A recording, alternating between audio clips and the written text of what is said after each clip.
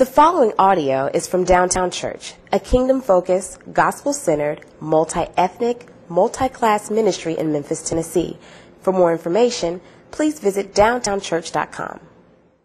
Please join me now in Psalm 25. To you, O Lord, I lift up my soul. O my God, in you I trust. Let me not be put to shame. Let not my enemies exult over me. Indeed, none who wait for you shall be put to shame. They shall be ashamed who are wantonly treacherous. Make me to know your ways, O Lord. Teach me your paths. Lead me in your truth and teach me, for you are the God of my salvation. For you I wait all the day long. Remember your mercy, O Lord, and your steadfast love, for they have been from of old. Remember not the sins of my youth or my transgressions. According to your steadfast love, remember me, for the sake of your goodness, O Lord. Good and upright is the Lord, therefore he instructs sinners in the way. He leads the humble in what is right, and teaches the humble his way. All the paths of the Lord are steadfast love and faithfulness, for those who keep his covenant and his testimonies. For your name's sake, O Lord, pardon my guilt, for it is great. Who is the man who fears the Lord? Him will he instruct in the way that he should choose. His soul shall abide in well-being, and his offspring shall inherit the land. The friendship of the Lord is for those who fear him, and he makes known to them his covenant. My eyes are ever toward the Lord, for he will pluck my feet out of the net. Turn to me and be gracious to me, for I am lonely and afflicted. The troubles of my heart are enlarged. Bring me out of my distresses. Consider my affliction and my trouble. Forgive all my sins. Consider how many are my foes, and with what violent hatred they hate me.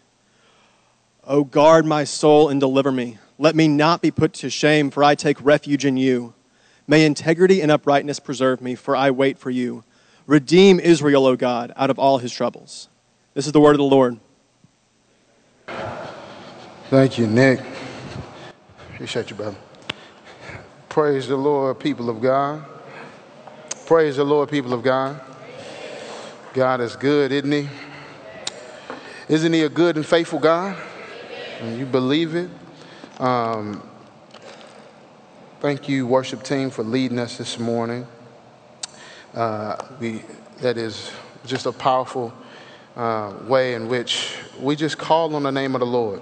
And that not only do we call, but he just knows us in a very intimate way. And so that's incredible, that the God of the universe, the one that created all things, he knows who you are.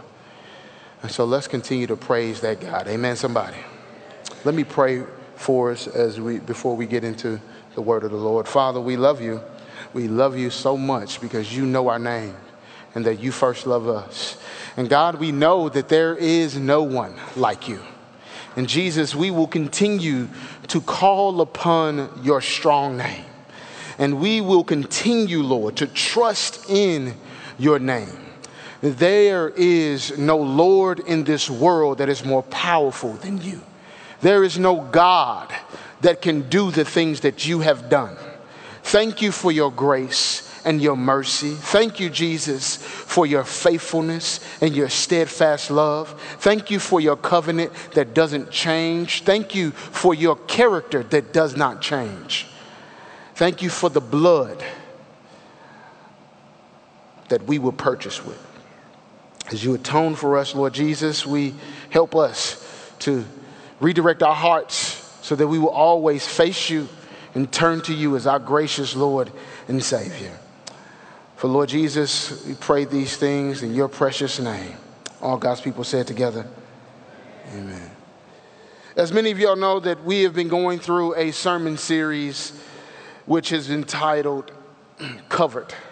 And as we have been going through this sermon series and journeying through the Psalms through the summer, we've been alternating through Psalms of praise and Psalms of lament. And as I mentioned a couple weeks ago in preaching on the Psalm of lament, which was Psalm 22, I mentioned what a psalm of lament is, what lamentation actually is, which is one of the oldest literary genres in the Old Testament.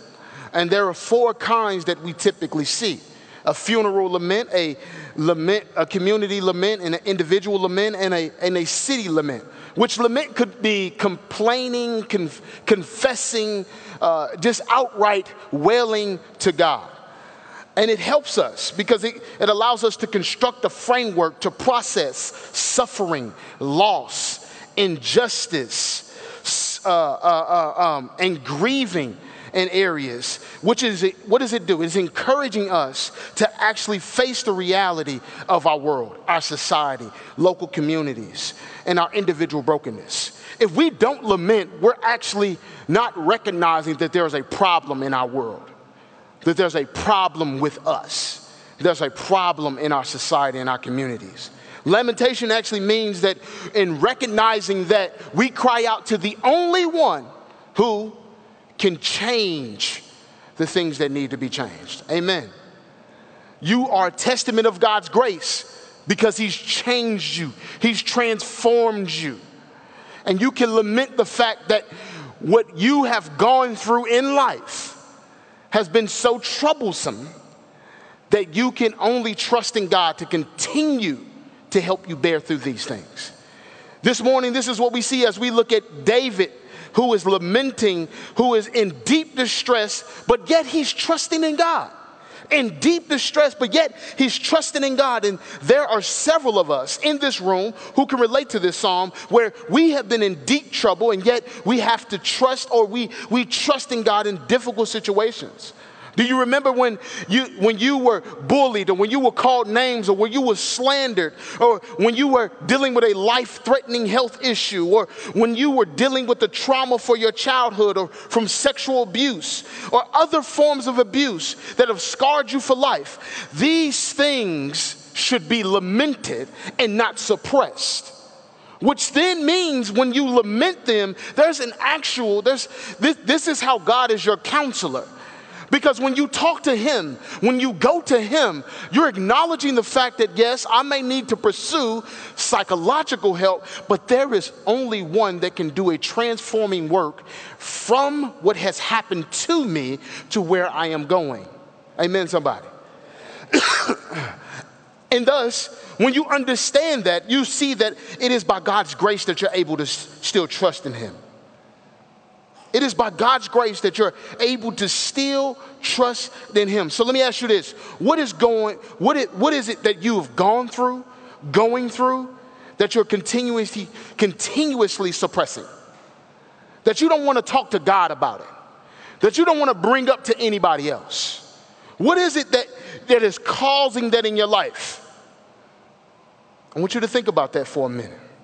Because that's the reason in which if we do not lament, it's the reason we continue to allow ourselves to dismiss those who are oppressed, who are marginalized, who are not given a voice. You realize that it's not just because you have less money in your bank account that you don't experience oppression. You realize that it's not because you aren't going through generational poverty that you're not dealing with oppression. The issue of it is that all of us are dealing with the brokenness in our society. But we can't deny it by not going to God, confessing what's going on in our hearts, in our minds. But how does this help us when it comes to worship? Because we come here every single time and we sing praises to God. We pray before God. But do we allow our hearts and our imaginations to be recalibrated, in which we are reorienting everything that is causing us to be distracted in life, that we're calling out to God? There's nothing we experienced this morning hearing believers wail to God. There's nothing wrong with calling out to his name in a way that shows that you are going through something, have gone through something. And if we deny that, then what we say to ourselves is that we are not allowing ourselves to be heavenward with our hope, but we're counting on ourselves to deal with the deep issues in our life. We turn on the TV and we look at people and we see issues and we allow ourselves to dismiss the pain and the hurt and the suffering that we see in our society. Are y'all tracking with me this morning? Here it is. This series has been trying to help us worship. This series has been trying to help us see that there's no one style of worship, that God has given us many styles of worship. If you have been in different countries, if you've been with different people, you didn't sing. If you go to Africa, you didn't see that people are going to dance in worship. If you go to Argentina, you'll see that people are going to be extremely expressive in worship. You'll see various different expressions and styles of worship. But what we say here this morning, and what we've been saying throughout this series, that the idea in which Downtown Church allows itself to have deep, diverse expressions of worship then come in context of how we actually look to the needs of each other. What am I saying? I just said a lot. I know. But let me break it down.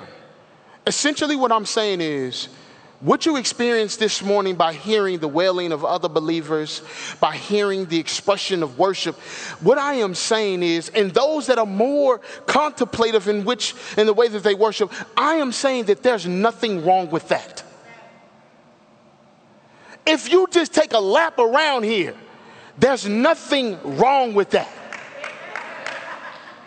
If you start dancing and your feet start moving in a particular way, there's nothing wrong with that. If you're sitting there and your eyes are closed and you're weeping or you're thinking to the Lord, there's nothing wrong with that. The movement in which we are worshiping, we're moving it from an intellectual experience to a reorientation of our hearts. That's why we lament. And our hope is that we're collectively sanctified through this diverse expression of worship. Collectively sanctified.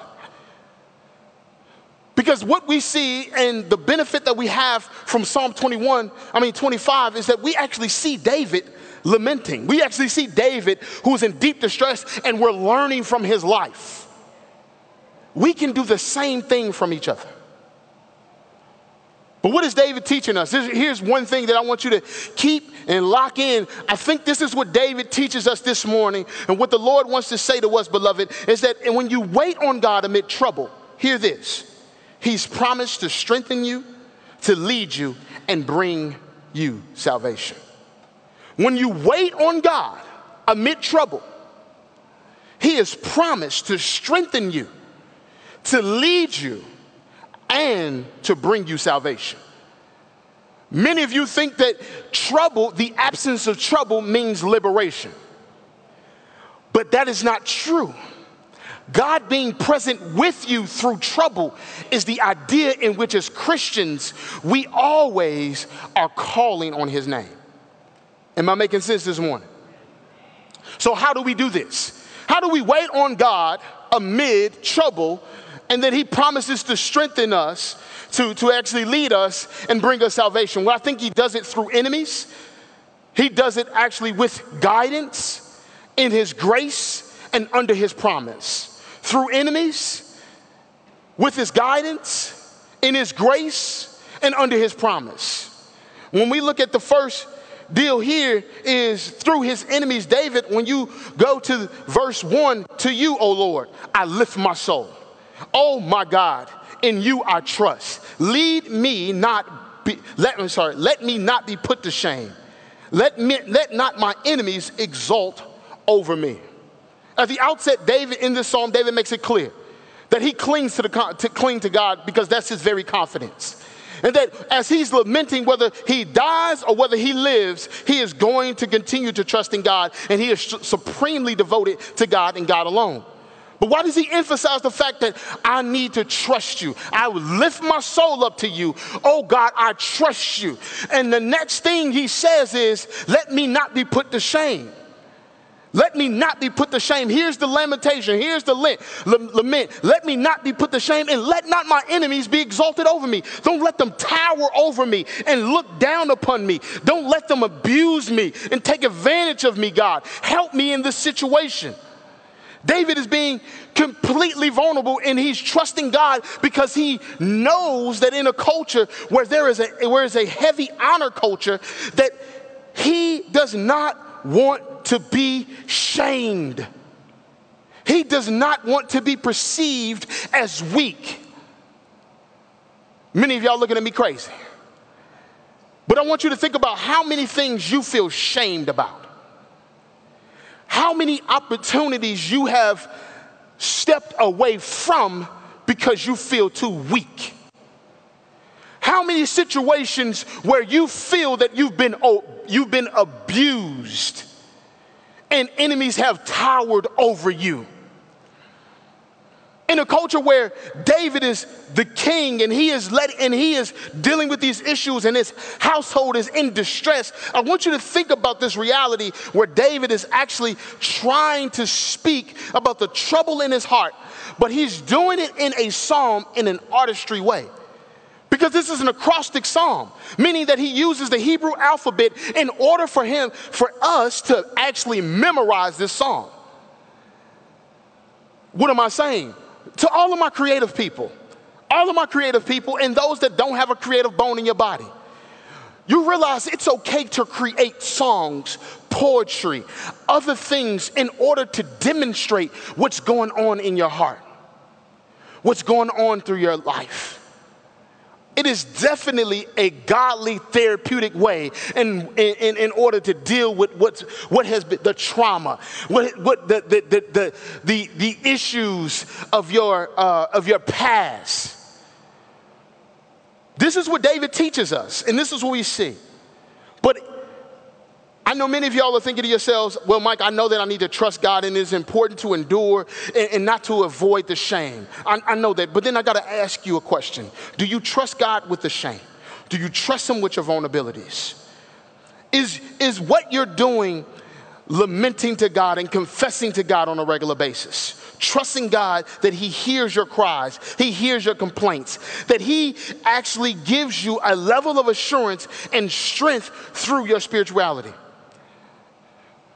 Do you hear me this morning? Because what I want you to know is many of you guys who've been taunted, who've been made fun of for living in celibate lives, you don't think about that. I'm not going to have sex until I'm married. I'm going to actually make sure that I don't adhere to what the world says. My family says I'm crazy because I'm actually trusting in God and trying to live this way. They're making fun of me because I don't indulge or overindulge in certain activities. Brothers and sisters, I want you to know that what I believe David is saying is that what you go through and what you deal with should actually be expressed in the context of worship. What you go through and what you deal with should be expressed in the context of worship. Those that abuse you, those that hurt you, those that have been enemies to you, once again, I want to say that it should be expressed in the context of worship. Because I even think about kids. My son, he's just turned 5. But as toddlers, they belittle each other.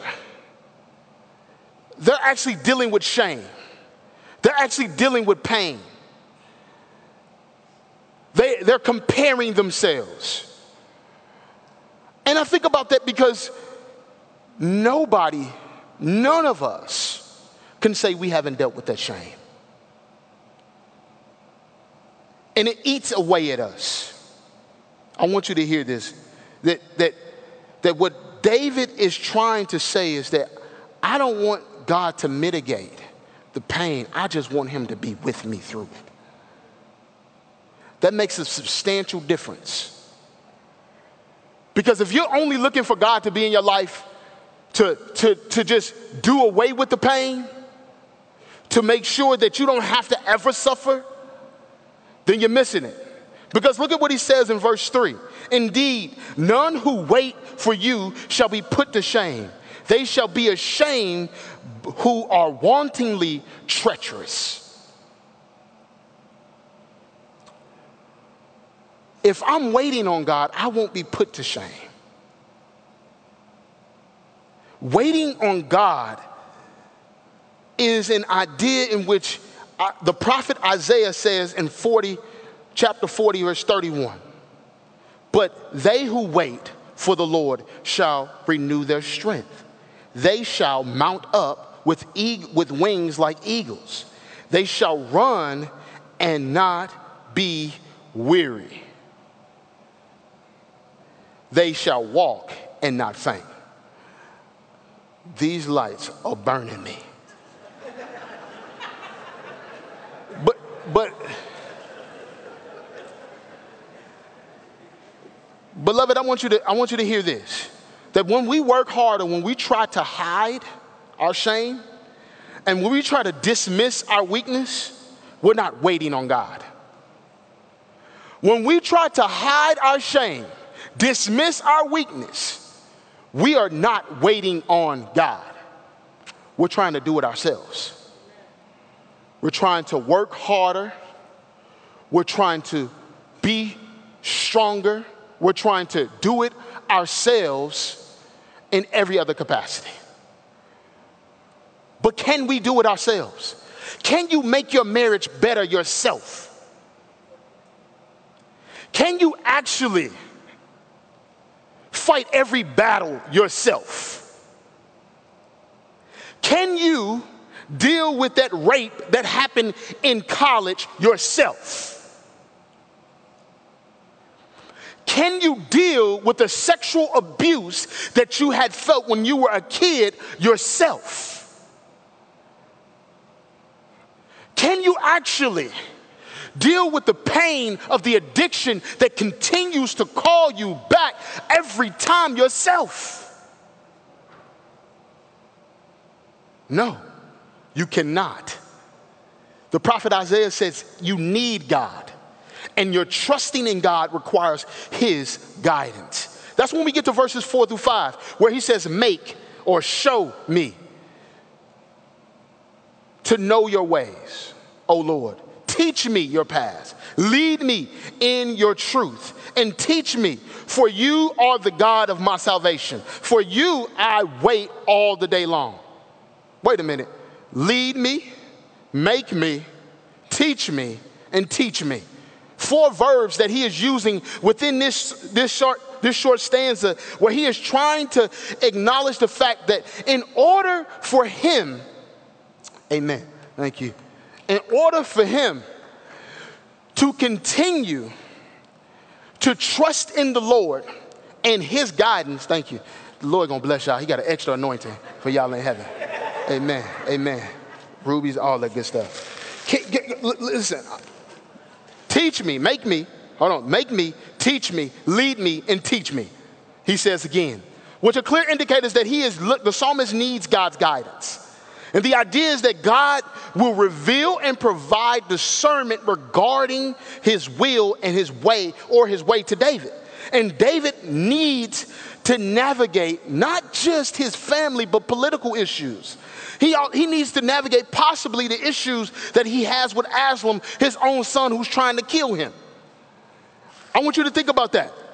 David said, God, I need you to make me know your way.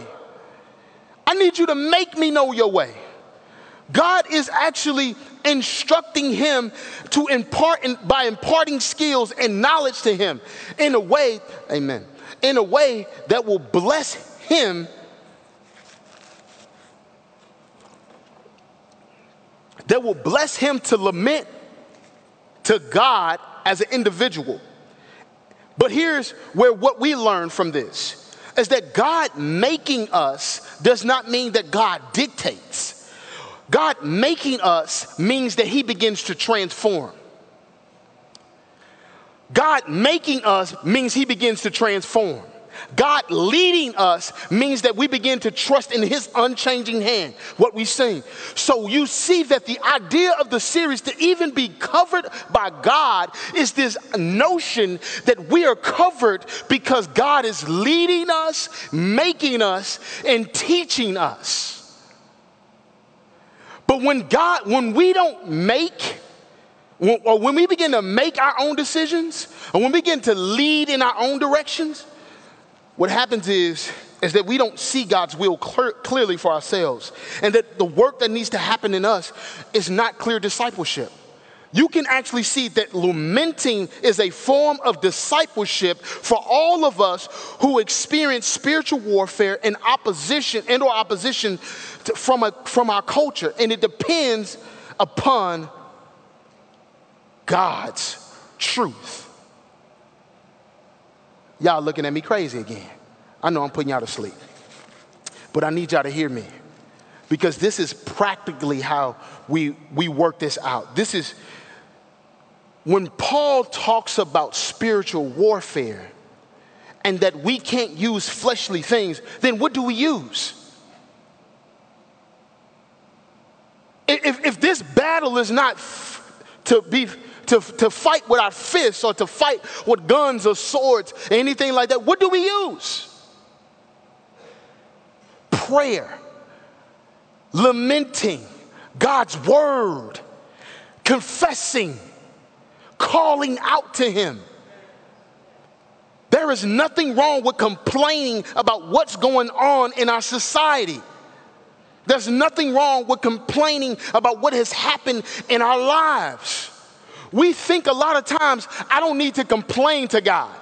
Some of us have been taught not to complain to God, not to confess to God, and to actually dismiss any kind of pain because God's going to take care of it. That's not what the psalmist teaches us. If you're going through something, if you're dealing with severe trauma, if you're dealing with the pain, you have to appeal to God's steadfast love that he remembers you. Look at the next one. Verses 6-8. Remember your mercy, O Lord, and your steadfast love. For what happens? For they have been from old. Remember not my youth or my transgressions according to your steadfast love. What I want you to do, God, is remember me. Here's the good news. God does not see you through the lens of your sin. God does not see you through the lens of your failures. God does not see you through the lens of your shame. He sees you through the work of Christ. He sees you through the work of the cross. And some of y'all are saying to yourself, I know that already. That's what's in the Bible. But I'm asking you, have you trust in this? This ain't new news, but have you trust in this good news? And if you believe this, then you will cry out to God. You won't suppress your feelings. If you believe this, you will continue to, on a week in and a week out basis, believe in truth over lies. Because when the psalmist says, remember me, don't remember my guilt, Lord. Don't remember my shame. Help lead me, because if you imagine God leading you, just think about going through a maze, but then the devil tries to remind you, remember when you had that pornography addiction? And you're walking through the screen, it pop up on the screen, and God's saying, just focus on me. And then you keep walking. You remember when you was drinking too much? Remember when you started smoking dope? Remember when you start doing, and you remember every transgression and everything that happened to you. Remember that abortion. You remember when you abused women. Do you remember when you abused drugs? Do you remember when you were actually denying me? And what God says is, none of those things matter, because the path that I have you on, if you continue to walk towards me, you can walk past every lie that the devil says to you and believe truth. So lamenting is not this idea in which when you're crying out to God, it is this sad thing. Lamenting is an empowerment of a spiritual reality that strengthens you to continue to press towards the mark, to continue to walk through life. Because I'm telling you right now, I know many of y'all are bearing things, but you don't want to talk to nobody about it. You don't want to talk to your community group. You don't want to talk to your brothers and or sisters. You don't want to talk to your parents about what you're going through. You don't want God to lead you. You don't want to remember it. You want to forget it. And God is saying, I remember you. And there's nothing that I am going to do to dismiss the things that you've been through. I'm going to strengthen you, transform you, empower you, and make you greater than what you have already been. Why? Because that's what the Bible says through progressive sanctification, through God changing us over time. But this is his guidance, right? Through our enemies, God makes us, he strengthens us, he actually leads us, and he brings salvation. And through his guidance, he strengthens us, he actually leads us, and he brings us salvation. But in his grace, we actually see this so much as well. God is so gracious. I want y'all to see this. God is so gracious. When you look at verse 8, you may overlook it, but it says good and upright is the Lord. Therefore, what does he do? Instructs the sinners in the way. Is God just talking about people coming, or is David only talking about people coming to know the Lord as sinners? No, God is so sovereign. He is so just. This is what upright is. He is so just. He is so good that even sinners are instructed in the way that they should go. It was said that he doesn't condescend.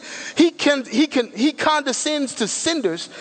He condescends to sinners the way in order to teach them the way that leads to life. This is what he does to sinners. Imagine what he does to the humble. This is what he says in the next verse. He says he leads the humble in what is right, and he teaches the humble his way. All the paths of the Lord are steadfast love and faithfulness for those who keep his covenant and his testimonies. God did. You may say to yourself, well, this must be some universalist ideology where God is looking and instructing sinners and he loves everybody. God does love everybody. But he actually loves those whom he called and are living in obedience to his word. So with this, this isn't God instructs sinners just so that all people may be encompassed in God's love. No, that's not what this is. It's actually a picture of God's compassion and love to sinners so that they may possibly be transformed by his instruction. But if they aren't, it's a lamenting of the fact that they haven't been. Again, in our lamenting both individual and corporate, we ought to cry out to God. We ought to take a page out of God's book by crying out for distressed communities, unjust legal systems, drugs in our communities that kill our people. God, we ought to cry out to God for those who have been caught up in sex trafficking. We ought to cry out to God for the generational poverty. We ought to cry out to God for the racism that is seen. We ought to cry out to God. The list goes on. We need to cry out to God, not just for ourselves, but for others. This is the picture that we see by his grace. Why? Because when you have a deep understanding of the forgiveness of your guilt and your shame, then you will have a deep understanding for what other people are going through. You will be more empathetic. You will be more sensitive. This is actually why in our vision we say that we love Christ and neighbor, that we're forming this new community, this new humanity in which we want to love our neighbor and we want to love our enemies, those who betray us, those who lie on us, those who try to laugh at us for keeping our faith. We want to love them. Why? Because God shows us that we need to have compassion. He shows us that we need to have compassion. But this idea of guilt, it plagues many of us. Because just this week, many of y'all have done something that you feel guilt, that you feel shame. I know this because it's the same for me. We're not perfect, right? But I want you to listen to this because it's David Brooks who argues that religion may be in retreat, but guilt seems as powerfully present as ever. Guilt seems as powerfully present as ever. And he makes the point by quoting another man. He says, technology gives us power, and power entails responsibility, and responsibility leads to guilt.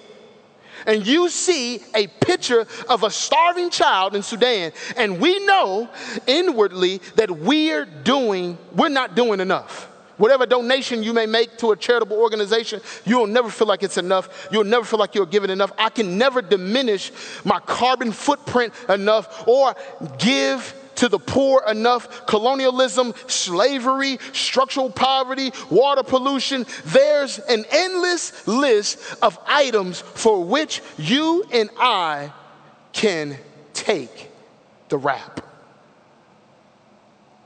And we're shaped by religious categories and need to feel morally justified. And yet, here's the problem that Brooks identifies. We have no clear framework, beloved, or set of rituals to guide us in our quest for goodness. Worse, people have a sense of guilt and sin, but no longer a sense that they live in a loving universe marked by divine mercy, grace, and forgiveness. There is sin, but no formula for redemption. Essentially, when we look at this and we see in our society that guilt doesn't go away, we have to say to ourselves, then what is this redemptive framework that allows us to see past our guilt? Whenever MJ gets in trouble, it's funny because he doesn't want to tell the truth. It's just funny, right? And so, I learned from my mama that you got to get a look, right? He doing something he ain't supposed to be doing. And so then, you just, And then, he looking, he like, what's that look mean? That a pinching, that a spanking, So what you do, MJ? Oh, nothing. MJ, tell mommy and daddy what you did. I didn't do nothing. I don't want to tell. I don't want to talk about it. Right? But what we do is we have to say, we say to him, it's okay. You're not in trouble. Just tell mommy and daddy what you did. And then he begins to as we have said that numerous times, he begins to, well, I did,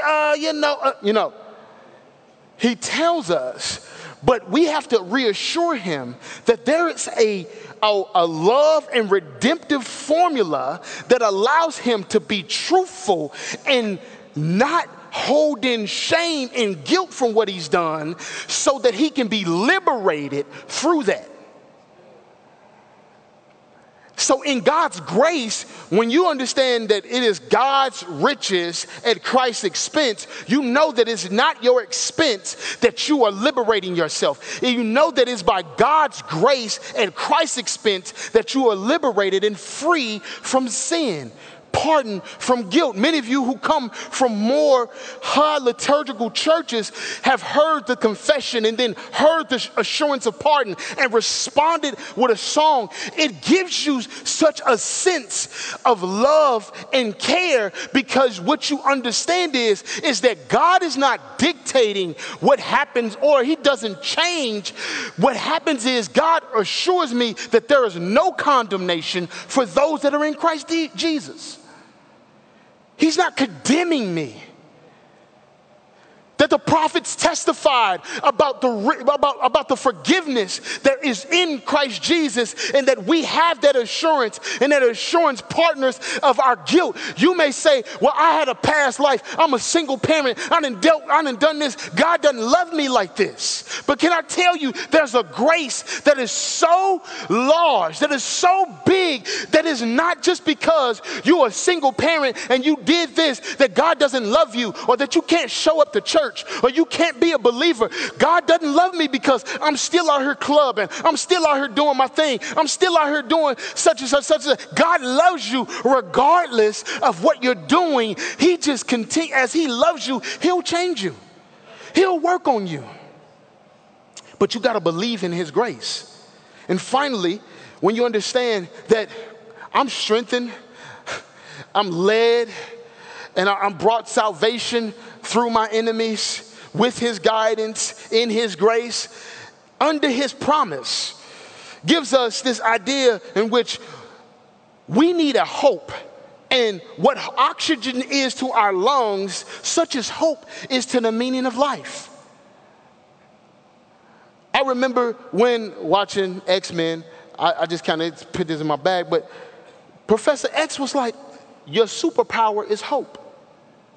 Christian, can I tell you, that's your same superpower.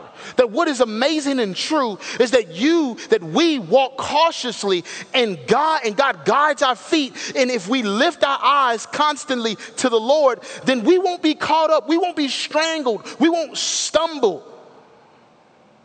But God will take us, lift our foot out of the net. Why? Because who does he say? What does he say? Fearing the Lord actually strengthens us.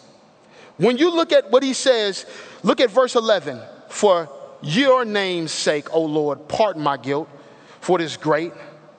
Who is the man who fears the Lord? Him will he instruct in the way that he should choose. I'm going to skip right down to verse 15. My eyes are ever toward the Lord, for he will pluck my feet out of the net. Turn me and be gracious to me, for I am lonely and afflicted. The troubles of my heart are enlarged, bringing me out of distress. So he's talked about his loneliness. He's talked about being entangled. He's talked about actually being distressed and in trouble. But then he's also said that and remembered in verse 18, consider my affliction and my trouble and forgive all my sins. Appealing to God's covenant love once again. And then he brings up how many foes he has in verse 19 and the violent hatred that they hated him with. Under God's promise, he said that he's going to rescue us. He said he's going to deliver us. The idea in which we cry out to God is the same notion in which we know that we're hoping for something to come that's greater. Because I cry out to God means that I trust that he is coming back to redeem, to rescue, and to renew and restore all things. This is the promise. And how do we know that this is the promise and that our hope doesn't put us to shame? Because it's in Romans 5, 1 through 11, where he tells us this, where he says that endurance produces character and character produces hope. Hope does not put us to shame because God's love has been poured out on us through the Holy Spirit who has been given to us. God's love strengthens you. His hope motivates you. His promise assures you. And David lets us know in verse 22 that his promise actually helps you see all of God's people. Redeem Israel, O God, out of all his trouble. Don't just pray for yourself. Don't just lament on your own behalf. Lament for others. And here's what I want us to do as I conclude. I want us to practically do this as a church. This week, I want us to take 4 requests. And if you want to add more, then do it. But these 4 requests, I want you to spend 20 to 30 minutes each day crying out to God. And if you journal, you write poetry, you write songs, whatever it is, I want you to use your artistry. I want you to use these gifts in order to lament to God. Day 1, I want you to lament to God regarding families that are grieving the loss and sickness. Lament to God about the pain of loss. Lament to God about how suffering is hard. And pray for strength. And day 2, the power of inequality in our church, in our society. I want you to lament to God about the areas of inequality in education, in the justice system, structural poverty, sexism, and racism, etc. And then I want you to also, day 3, lament to God about divorce in the church. Lament to him about the high rates of divorce. Lament to him about adultery and sexual immorality. And pray for healthy marriages and households. And then day 4, I want you to lament to God about loneliness and guilt. Many of us should lament about what we see in our communities. Lament for those that are struggling with guilt and shame, and pray for freedom and friendship. That helps us because this week, as you do that and spend that time doing it, there's an expectation when you come together, all together, that this entire week, we've been doing something that's the same. And we're going to come next week to praise God, hoping that we see change, hoping that we see transformation, but hoping with a level of anticipation for worship. Amen, somebody.